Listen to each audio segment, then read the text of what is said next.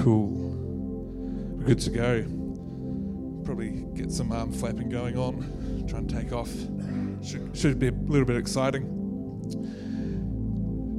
Cool. So, actually, we've all sat down. I'm just gonna break your comfort level. Could everyone just please stand? So this is the last week of Gospel Detox. Been talking 6 weeks of Gospel Detox. And this morning, I'd like to see, and I think God would like to see some breakthrough in some people's lives this morning. So I just want us to just focus on Jesus just one more time. We've been worshiping, we've been preparing, we've been seeking God this morning. But just to look away to heaven, just to lift your hands, put out your hands, however you prefer, just ready to receive from God this morning. His Holy Spirit is here.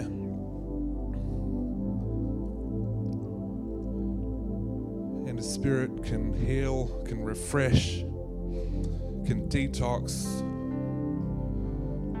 old mindsets. I believe there's an anointing of the Holy Spirit here for change and transformation this morning.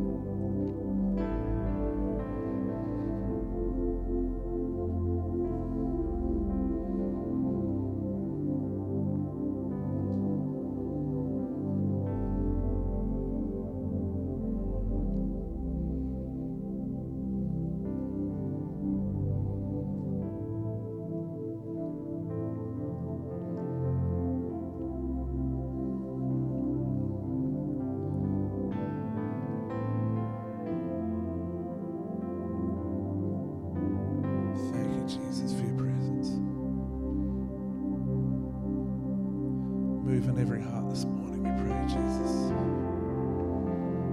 Anoint your word this morning, we pray. Amen. Awesome. Just grab a seat this morning. And thank you. Sometimes change it up. Just gets us out of our comfort zone. It's a bit exciting. So we're talking about Gospel Detox. 6 weeks. And I just would want to just take a couple of minutes just to recap some of the things we've talked about for the last few weeks. But just want to get some feedback about when you hear the word detox, what's just like one word that pops into your mind about detox? Brendan said juice, so I'm going to... Thank you, Brendan and Mike. What's one word about detox? Clean. Clean. Barry? Rehab. There's always one in the room. That's true. There's many. This is brainstorming. There's no right or wrong answers. Loretta. Yeah. Cleaning out. Does it sound like gross and kind of messy? I don't know. I searched because I know about detoxes and things that are going on, and I found. So I don't know about them, I'm not an expert, but I know there are these things that exist that I haven't touched yet. Because you hear about them in the media. I found a website, 36 foods that help detox and cleanse your entire body. It's exciting. Artichokes, apples, almonds, asparagus. Yeah. Anti-aging, and wage the anti-aging battle with asparagus. Avocados, basil, beetroot, blueberries, Brazil nuts, broccoli sprouts. And everyone said, yay. Cabbage, cilantro, cinnamon. This one was funny. Number 16, dandelions. Who's eaten a dandelion before? We got 3? Okay. That's good. Yeah. About 50 years ago, when you were 20. Ooh. Sorry, I'll hand the mic back. So there's this kind of thing about detox, is it's cleansing. Sometimes it could be uncomfortable. I can imagine if you're getting rid of certain things that are in your body, like chemicals, that cleansing process can be uncomfortable, but it's a good thing in the end. So, Gospel Detox. What we've covered in the last a few weeks is in Galatians chapter 1, verse 6 and 7. Paul says to the Galatians, "I am astonished that you are so quickly deserting the one who called you to live in the grace of Christ and are turning to a different gospel, which is really no gospel at all. Evidently, some people are throwing you into confusion and are trying to pervert the gospel of Christ." Some translations, Paul says, "You foolish Galatians." So we talked about that. We talked about people being misled by others that are trying to pervert, and that means to change the gospel and to make it for their own means and their circumstances, because they haven't been comfortable with what this gospel really means. Talked about what the true gospel is, the gospel of grace, not the gospel of I've got anything to do with it, but the gospel of Jesus just did it, and so that's it. That's all that needs to happen. How the gospel is substitutionary, which means Jesus took our place. Like said in communion a couple of weeks ago, and I think Chris was preaching on it. He took our place on the cross. So the gospel is substitutionary. No other figurehead of any religion has ever taken the place of everybody else. He took our place.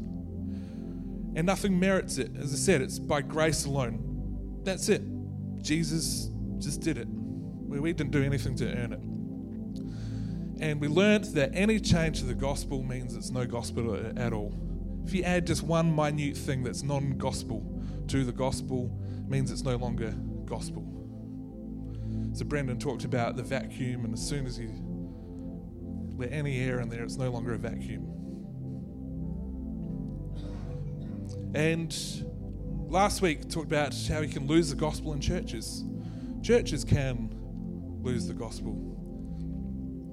George, you're so faithful. I forgot to say you can sit down. Let's all give George a hand this morning.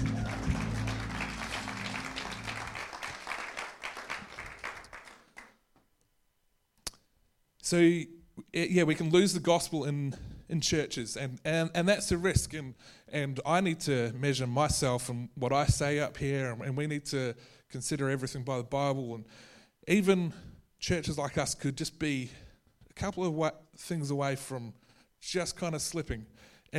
How does that work? We could say, come and surrender yourself to Jesus, and in that, we're putting the emphasis on our surrender, not the fact that Jesus died on the cross. So we still had something to do with that. Whereas he did it 2,000 years ago, so nothing we could do now would change what happened 2,000 years ago. We just accept that he did it 2,000 years ago. The other one is it doesn't matter what you believe as long as you're a good person. There are churches and liberal groups that believe that, and other religions, and trying to say there's many paths to God. But Jesus says, I am the way. And also, churches could be intolerant of small differences in dress and custom. And how we have cultural things, but they're not rules. But there are some churches that have rules that if you don't turn up in a suit and tie, if you don't wear the right head covering garment thing, then you don't fit in that church. And that's not what Jesus is about. That's not what the gospel is about. We have cultural things because we live in Adelaide in 2015, and it's just in the area we live in, but they're not rules that get you into the kingdom of heaven. I'm not going to stand up here and preach and bare feet because you don't want to see my feet. It's a cultural thing that it's just tidy to wear shoes. And sometimes I might try and wear nicer shoes than other times. But we just try and, it's just cultural. So all of these things are going on to the Galatians, and Paul's, that people are trying to kind of just tweak the gospel, make some changes. And then in verse 8, Paul pronounces these people as cursed, which sounds highly dramatic, and it is. So he says, but even if we or an angel from heaven should preach a gospel other than the one we preach to you, let them be under God's curse.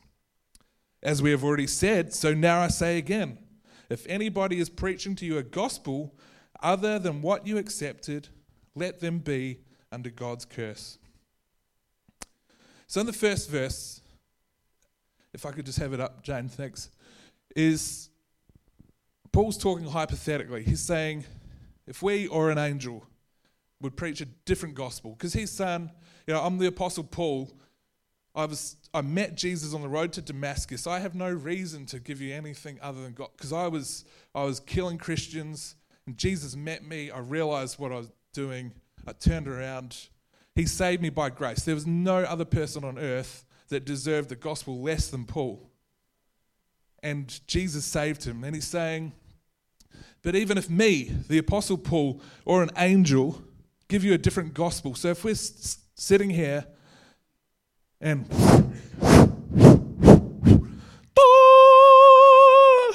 hallelujah, hallelujah, this angel just rocks into the room and says, I am an angel of heaven. You can get eternal life if you just go out and wash that person's car, or go pay your tithe, or do something. That, he says, even if an angel were to ever do that, ignore them, they are cursed. Because there's only one gospel, the gospel of grace, the gospel of Jesus Christ. If we add anything to it, better watch out.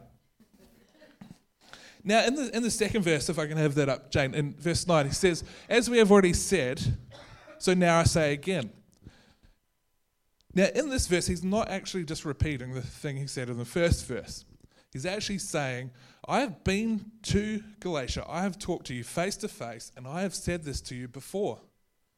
This is not just kind of a poetic repetition thing. He's saying, okay, I've put it in my letter, but here I am. You weren't doing this before, so I have to say this again. And if you read through the Bible, if Paul has to repeat himself, he's getting pretty serious with the intent behind it.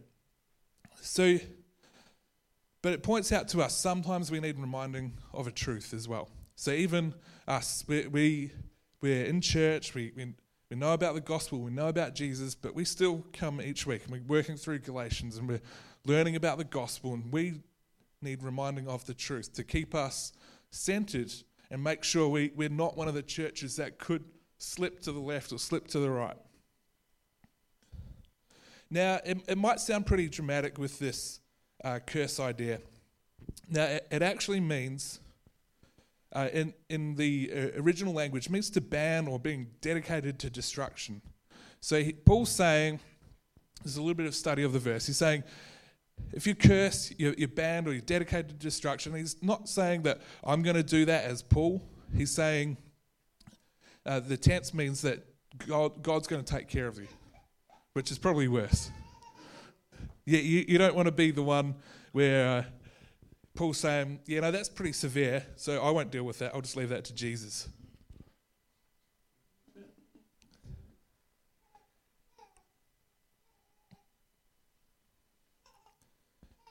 So, it's saying the idea is anything that's set aside for destruction by God. So he's not banning or cursing the people that are saying these things. He's asking God, he says, let them be, to act against those people doing the wrong things. So since the gospel of Christ belongs to God, it's up to God. He'll punish any that do distort it. So that's a scary thing. Sort of, it is for, we stand up here and preach, and so Brandon, Chris, myself, Vicky, anyone that's sharing from the pulpit,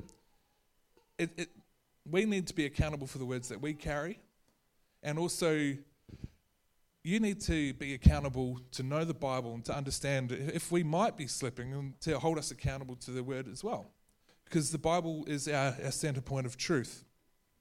What Paul is saying is that these different gospels, the curse that they bring, how that can work is if I stand up here and give you something that's off the gospel, I could be affecting your eternity. I could be affecting whether you make it to heaven, because I could be bringing condemnation on you that could take you away from your relationship with God. And then in turn, God will judge me for that, and that sounds all pretty severe. But it's truth. We need to be concerned with and need to measure the gospel and measure the truth and measure what is being said and amongst ourselves, and especially those that teach. The Bible does talk about in other verses those that teach need to be accountable for what they're sharing. But also in the present, so that's talking about eternity, but in this present life in here in this room, not just once we die. It also can bring in that fear and anxiety and condemnation, because we might be teaching something that people might be aspiring to. And so that's kind of where this curse can come in.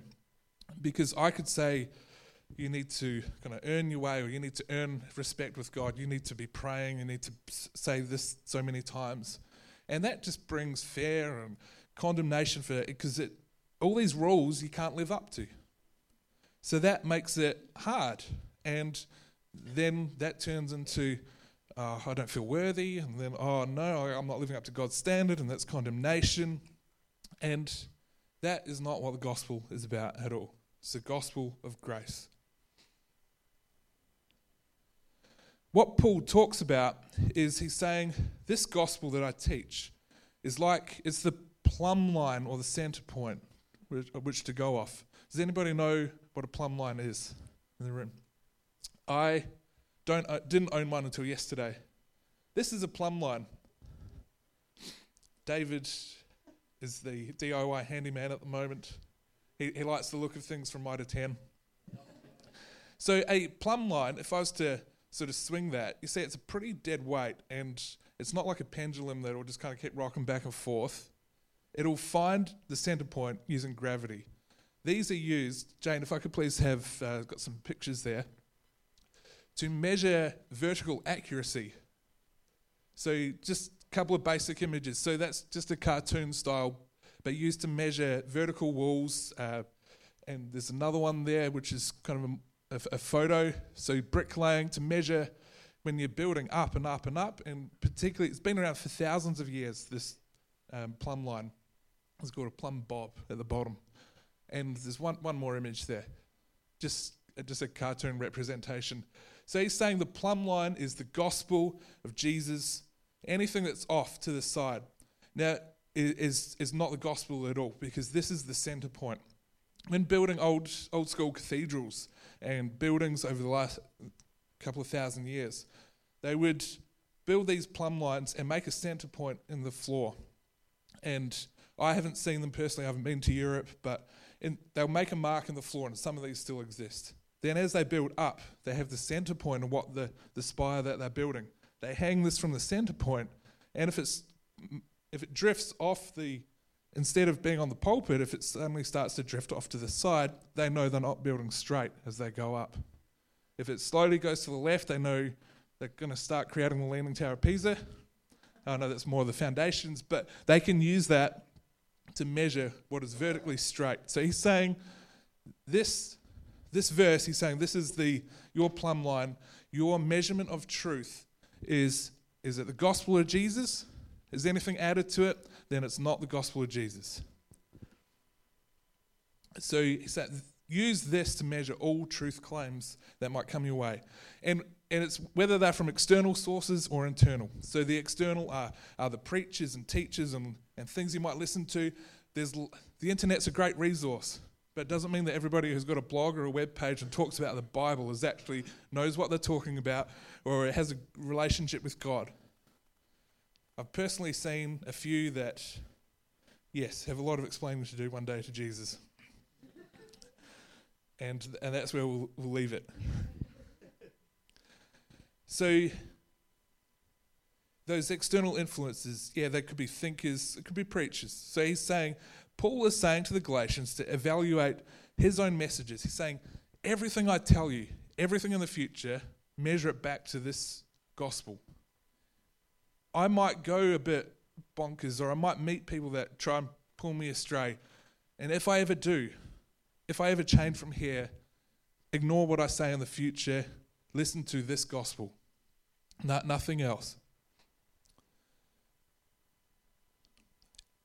The Bible, John also in the Bible, gives us a way of these external influences and how we can measure if someone is sharing and is from Jesus. It says in 1 John 4, dear friends, do not believe every spirit, but test the spirits to see whether they are from God. Because many false prophets have gone out into the world. This is how you can recognize the Spirit of God. Every spirit that acknowledges that Jesus Christ has come in the flesh is from God. But every spirit that does not acknowledge Jesus is not from God. This is the spirit of the Antichrist, which you've heard is coming, even now is already in the world. So he's saying, do not believe every spirit, but ask them if they can confess that Jesus Christ is Lord, then they're from God. If they can't say that, then they're not.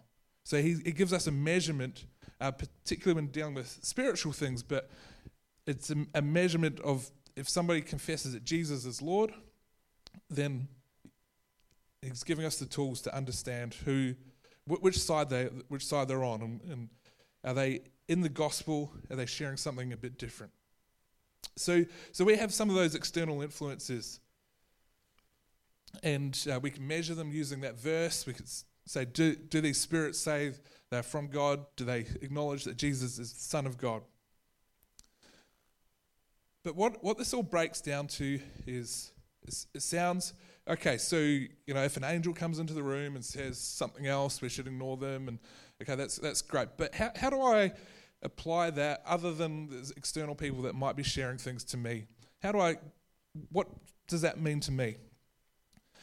Basically, you could reword that or say, we shouldn't judge or measure the gospel by our feelings or convictions or our experiences. So what Paul's saying is this angel might come into the room, that might be our experience, might come and say something great, but something that's different. That's not the new gospel that we start listening to. He's saying, this is the gospel. This Bible, this word we've given you, this is the gospel. This doesn't get superseded by somebody who's kind of comes in a bit loony and looks like an angel. There's whole religions that have been formed by people who have seen visions and written them down, and they're leading millions and many more in a different path because they say, Jesus was, he's 2,000 years ago, but 200 years ago, I had visions. I saw these things and I wrote down these new books, and these are new teachings that kind of supersede the Bible, and kind of we might listen to part of the Bible but not all of it, and he's saying if you need a measurement to see whether they're of God or not, Paul's saying it right here. If anyone would profess in a vision to see anything that does not measure up to the Bible, it's not right. It's not the gospel. And God will judge them. And so we should not judge or measure the Bible or the gospel by our feelings, convictions, or experiences. We should judge or measure our experiences by the Bible. What does the Bible say about that situation? Not, I've had this situation, and that's great, and I'll consider the Bible, I'll see how that affects my mind, and then I'll go look at the Bible later.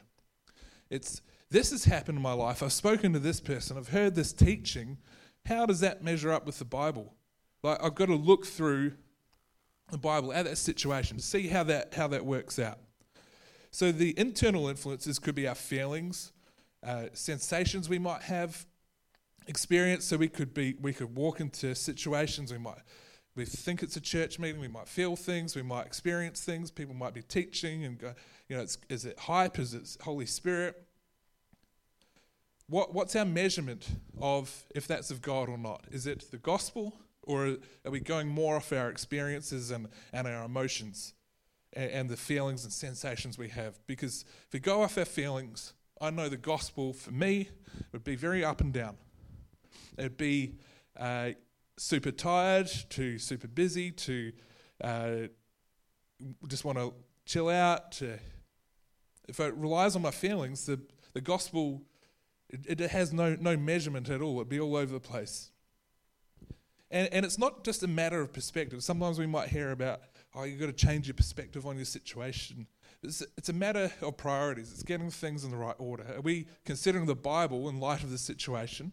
Or do we consider the situation first and then go, I hope that matches up with the Bible so I can justify that situation that happened to me? So, you might have been wondering what's behind me. I am too. So hopefully this will help make a little bit of sense and it won't fall over when I open it up.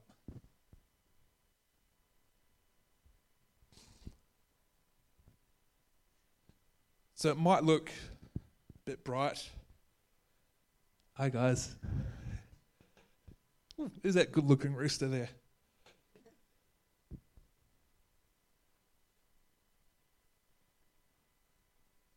So I've put this here as an illustration just to say, consider this frame. This just happens to have a mirror in it.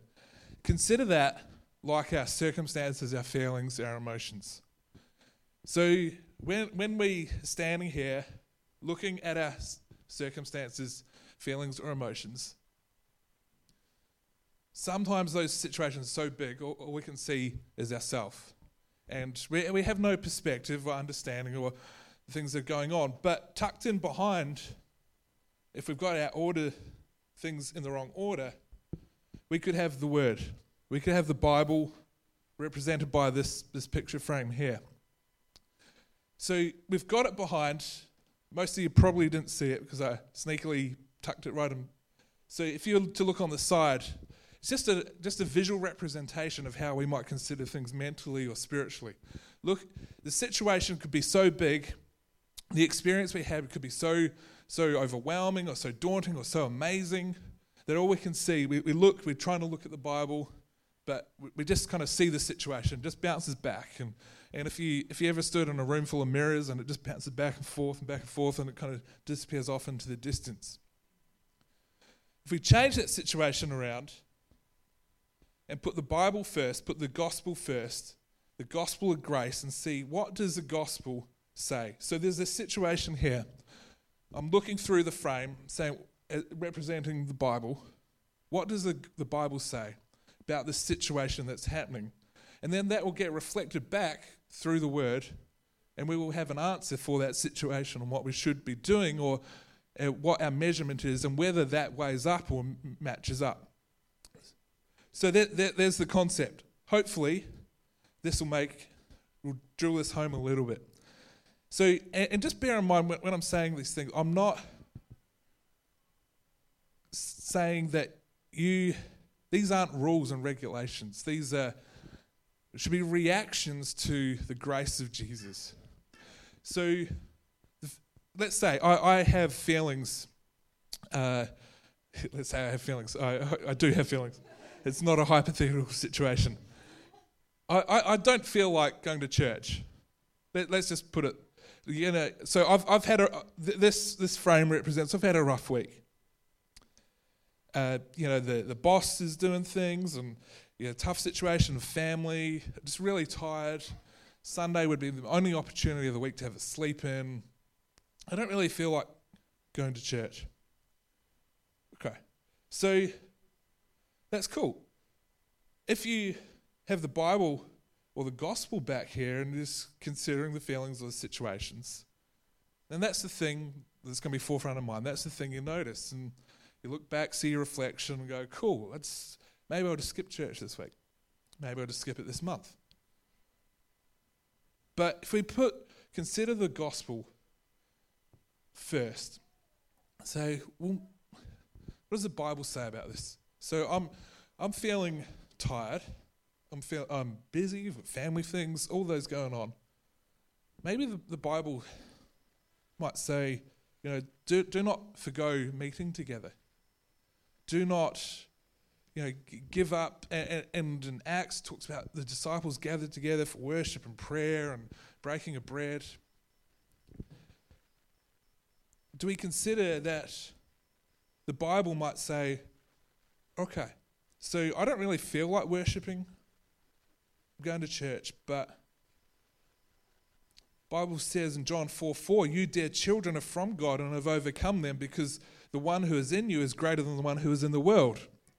So do I go, okay, I've had a rough week. Yes, I acknowledge that. It's busy.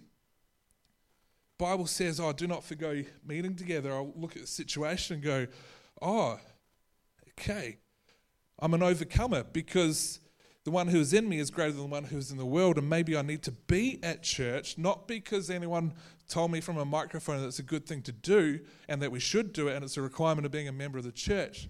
Because if you're hearing that, that's not the gospel of grace. That is hopefully not a reflection on how I'm communicating it. It's just a misinterpretation. what we should be saying is, Jesus died on the cross for me, gave me full access to the kingdom of God, and through him I am overcomer, and greater is he who is in me than is in the world. So I'm going to get to church to worship. I'm going to get there early so I'm ready to worship, because I need to soak into his presence, because the week that's coming ahead, I need this over this. So I'm going to look at my situation through the word, see that coming back. Maybe it's the same for connect groups.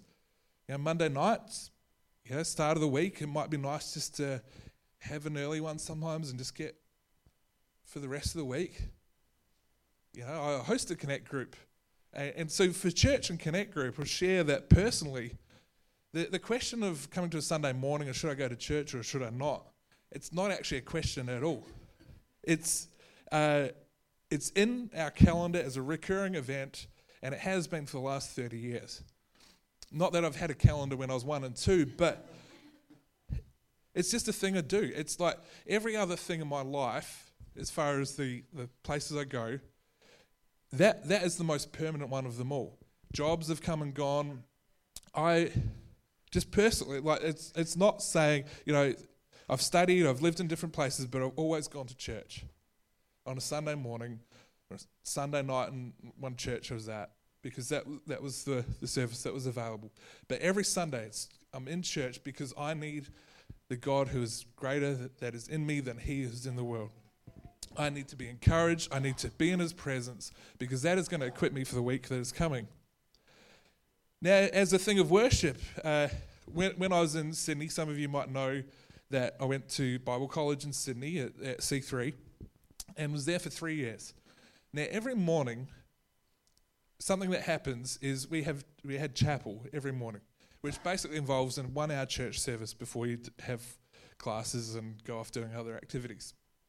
So in that time I was at college, I was probably in 6 to 7 church services per week. Not just one per week, but sometimes more if we were doing like trips and helping other churches. So we would come in and worship, and we'd be in rows like this, and there'd be band at the front. And I made the decision probably about a weekend in the first year that every morning, 8 a.m., the last thing I would feel like doing is being excited, worshipping. But I decided that I'm going to do something with this opportunity, and I stood pretty much about here, you could say. And I would just, 8 o'clock, get in there, just make it a habit, and that was the thing I was going to do, because I needed that faith step for worship. It wasn't about, am I going to feel like worshipping every morning for a whole year, and when it gets in the middle of winter and it's cold and it's raining and just kind of blowing in, I just want to chill out on the back and just hang out. I said, no, you've got to make a predetermined decision about how you're going to worship. So we'd come in, raise hands, get excited. Now, that was for a few different reasons. One was a faith step that no matter how I felt, would do that and make that a habit and build that habit. The second one was to not get distracted, because I get very easily distracted by things. And Carmen's nodding in the background. See, that is a case in point that I get distracted, because I noticed she was nodding her head. So I would align myself here so I couldn't see. There weren't mirrors facing backwards, so I couldn't see the people behind me. And it was also to encourage the worship team. People that were getting there at 7 a.m. to rehearse and worship in the middle of the week, to kind of be a face of consistency. Was that true, George? Yep, George's nodding his head. So they would get there at 7 and say, well, if you can get there at 7, I'm going to get there at 8 and be ready to go and encourage you while everyone else traipses in 10, 15 minutes late, which can happen. Well, not everyone, but a group of people. But as far as worship, so when it comes to worship, how do we consider? Do we say, I don't really feel like worshipping this morning, I'm just going to hang out in the back and, all these things that are going on in my week. That's all I can see. Or do we put the word first and consider the word, consider the gospel and what Jesus has done, and consider Psalms where it says, enter his gates with thanksgiving and his courts with praise. It doesn't say, I'm just going to like chill out and wait for the band to kind of hit that anointed song, and then I'll be good, and I'll feel right, and I'll be comfortable, because then I'll there'll be thanksgiving and praise, and I'll just join in. No. What the Bible says is to get into the temple, to get into His presence. You've got to pass through a gate, and the key to that gate is thanksgiving and praise. You need those to enter in first. It's not something you can. So if this was a gate, you can't just kind of suddenly access it automatically. It's a faith step that needs to happen. Maybe it's in prayer. Maybe you feel powerless and like your prayers are achieving nothing. So do we consider that I'm feeling powerless and my prayers are achieving nothing? Or do we consider the word and say, but you will receive power when the Holy Spirit comes on you, and you'll be witnesses in Jerusalem and Judea and Samaria and to the ends of the earth? So do we say, I feel powerless, or, the Holy Spirit, Jesus died on the cross that released the Holy Spirit to all believers, so now I have power to be a witness, and then to be equipped, and to get the gifts of the Spirit, and then to bring my friends to church, and to witness to Norwood, to Adelaide, to South Australia, and to Australia, and to the rest of the world. Luke 10, I have given you authority to trample on snakes and scorpions and to overcome all the power of the enemy. Nothing will harm you. So we have the power and authority in prayer. We just need to consider it first. And if we say, right, I'm going into prayer with power and authority, not, I've had a horrible week, and all I can see at the moment is a horrible week, and my boss is kind of trampling on me, and people don't listen to me, and all this sort of stuff. Or do I have power and authority, and do I consider the word first? Maybe it's in our finances.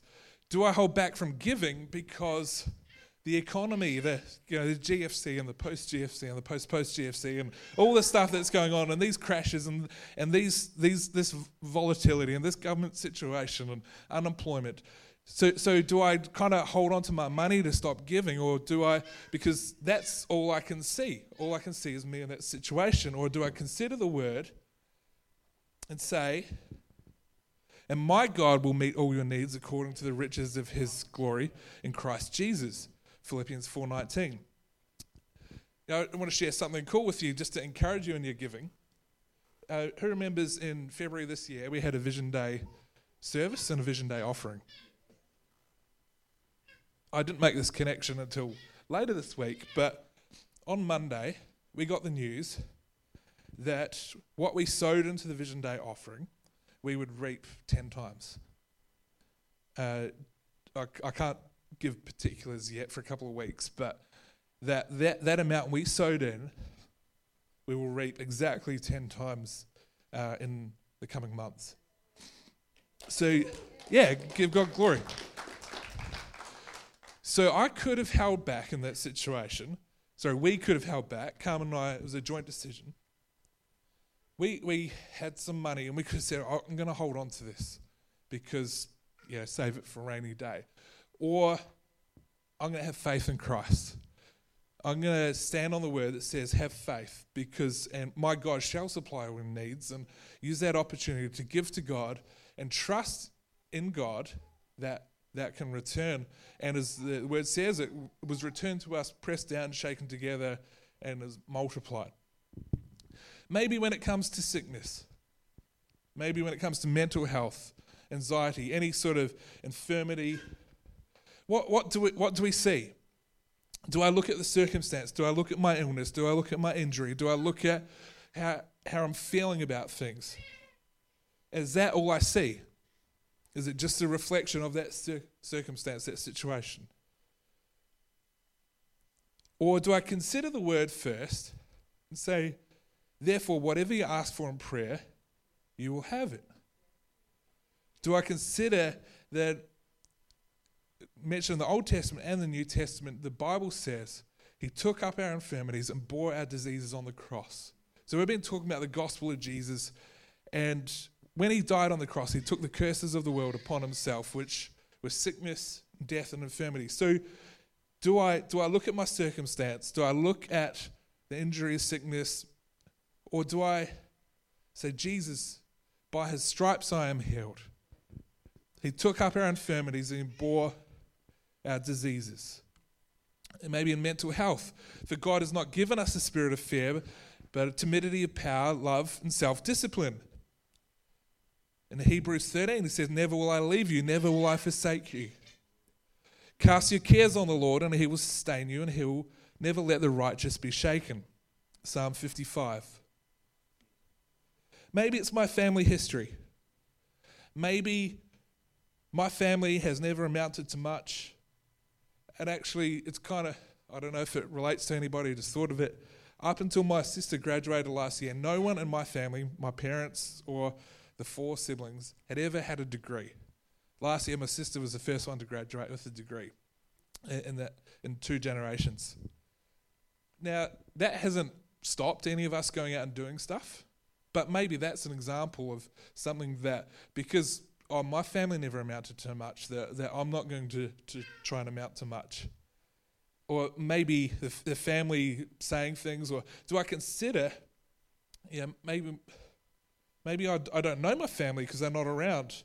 Maybe I don't know all of them, I know some of them.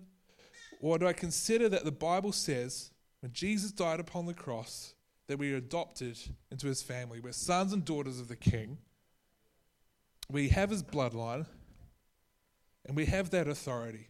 And so we can turn that around. And in Joshua says, as for me and my house, we will serve the Lord. So, I grew up in a Christian home, and even with that, I've made a decision that for me and my house, we will serve the Lord.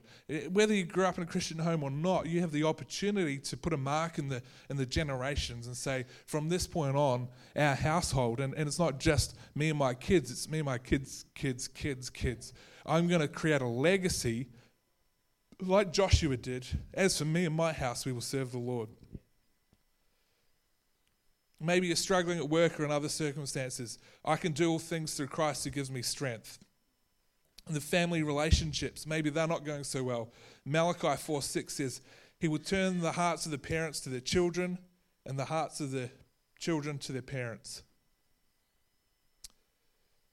Romans 8:32, he who did not spare his own son but gave him up for us, how will he not also along with him graciously give us all things?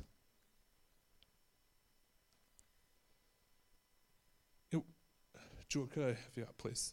What I'd like to just do this morning is, so the verse talked about if anyone comes in and gives you a different gospel, let them be cursed. And to not consider our experiences, the things that might change the gospel and our perspective on how we look at things, but to consider the Bible first. Consider the gospel of grace, gospel where we didn't earn anything, we couldn't get anything, we just had to believe. It's not an act of surrender, it's an act of Jesus already did it 2,000 years ago. Just accept it. Maybe some of us this morning might have considered, or might still be considering some of these things. Maybe it's sickness, maybe it's anxiety, maybe it's family situations, maybe it's work, maybe it's finances.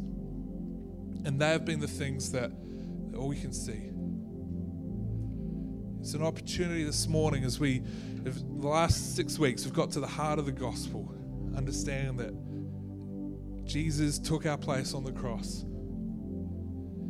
That all this worrying, all this putting the circumstance first is actually diverting from that plumb line, diverting from that center point of the gospel. And it's bringing us into the equation. It's not about just what Jesus did on the cross and gave us access to. If I could ask just everybody to stand this morning.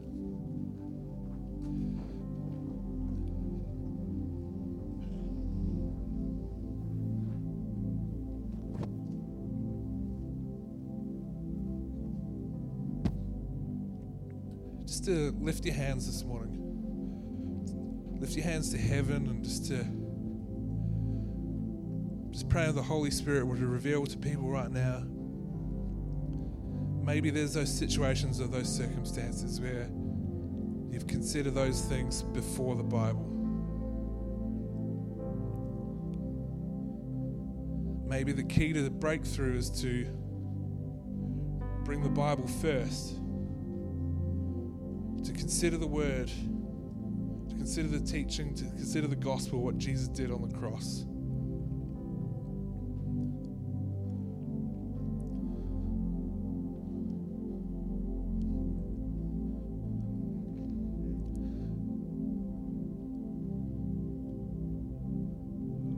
Holy Spirit, you're welcome here this morning. Come move in our hearts, we pray.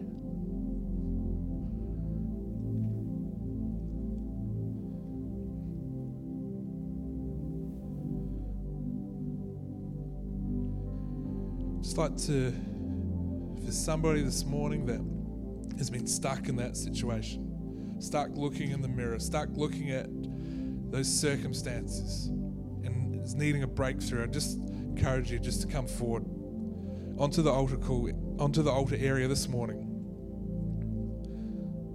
and just to receive from Jesus, receive from the Holy Spirit,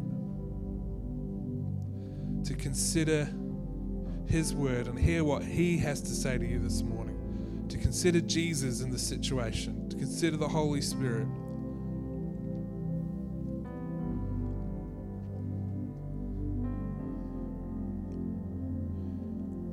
It's not an act of compulsion. It's not a thing to do because others are doing it.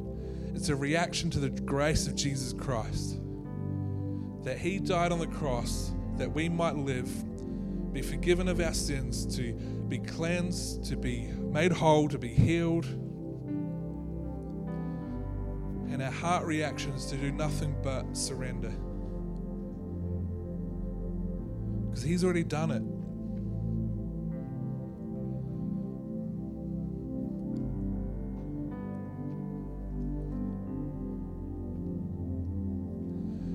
Just while these people are here, just encourage you to look away to Jesus, look away to the Holy Spirit, to look for answers, to hear what He has to say to you this morning.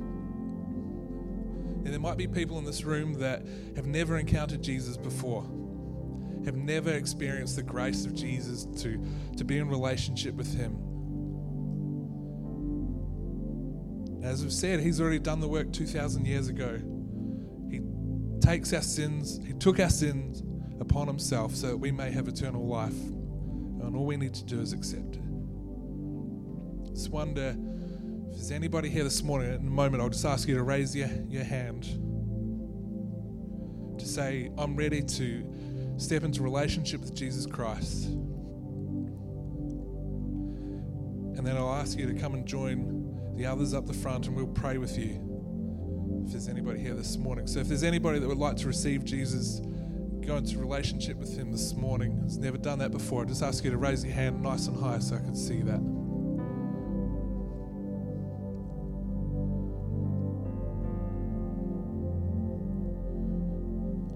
Is there anybody that has been in church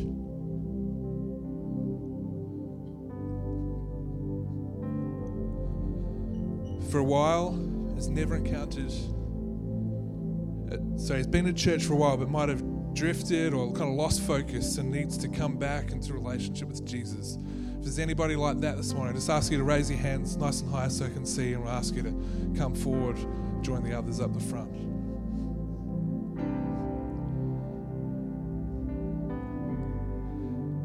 Fantastic. You'll have an opportunity every week in our church to do that, so I encourage you to consider. But let's reach out. If you haven't stepped out, but you need something, I encourage you. There's still an opportunity to come forward.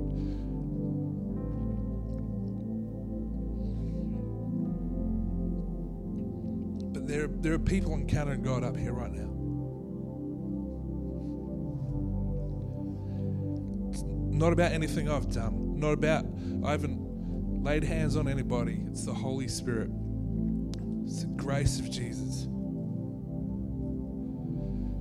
So if you need something where you are, if you need to come and consider the Word in light of before your circumstances, to kind of change the priorities around, I encourage you to make a physical step for that. But let's everybody else just to reach forward. Let's just support these people in prayer, and let's just kind of look away to Jesus and kind of worship Him this morning. And let's pray and believe for breakthrough for people in their circumstances, because sometimes, we have a little chuckle, we have a little laugh, but sometimes these circumstances can be quite huge. And there's no blame for anybody kind of getting that mixed up, because we've all done it. We've all stumbled. So we need to join with our brothers and sisters this morning and support them in prayer, because sometimes these situations represented in the mirror, they could seem astronomical, huge. Some of us couldn't even conceive what might be going through people's lives right now. So let's join together and just pray that, and believe that Jesus is touching people this morning.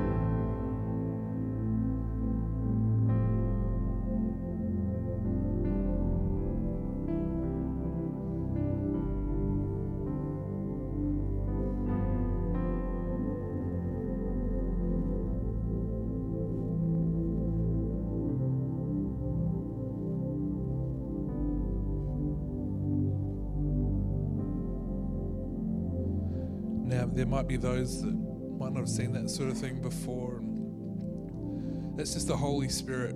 His presence sometimes can be so overpowering, but so gentle at the same time. And there's nothing to do in full surrender, but just to surrender. And that's all that's going on, is Holy Spirit is touching people's lives. Sometimes people might cry, like me. Sometimes people might fall over. Sometimes people might get excited. It's just the Holy Spirit. Can't explain it all, but He's coming, and it's not me. I didn't push anybody over. It's just His presence just flows through when you lay hands on people. Even without laying hands on people, you saw people getting touched already.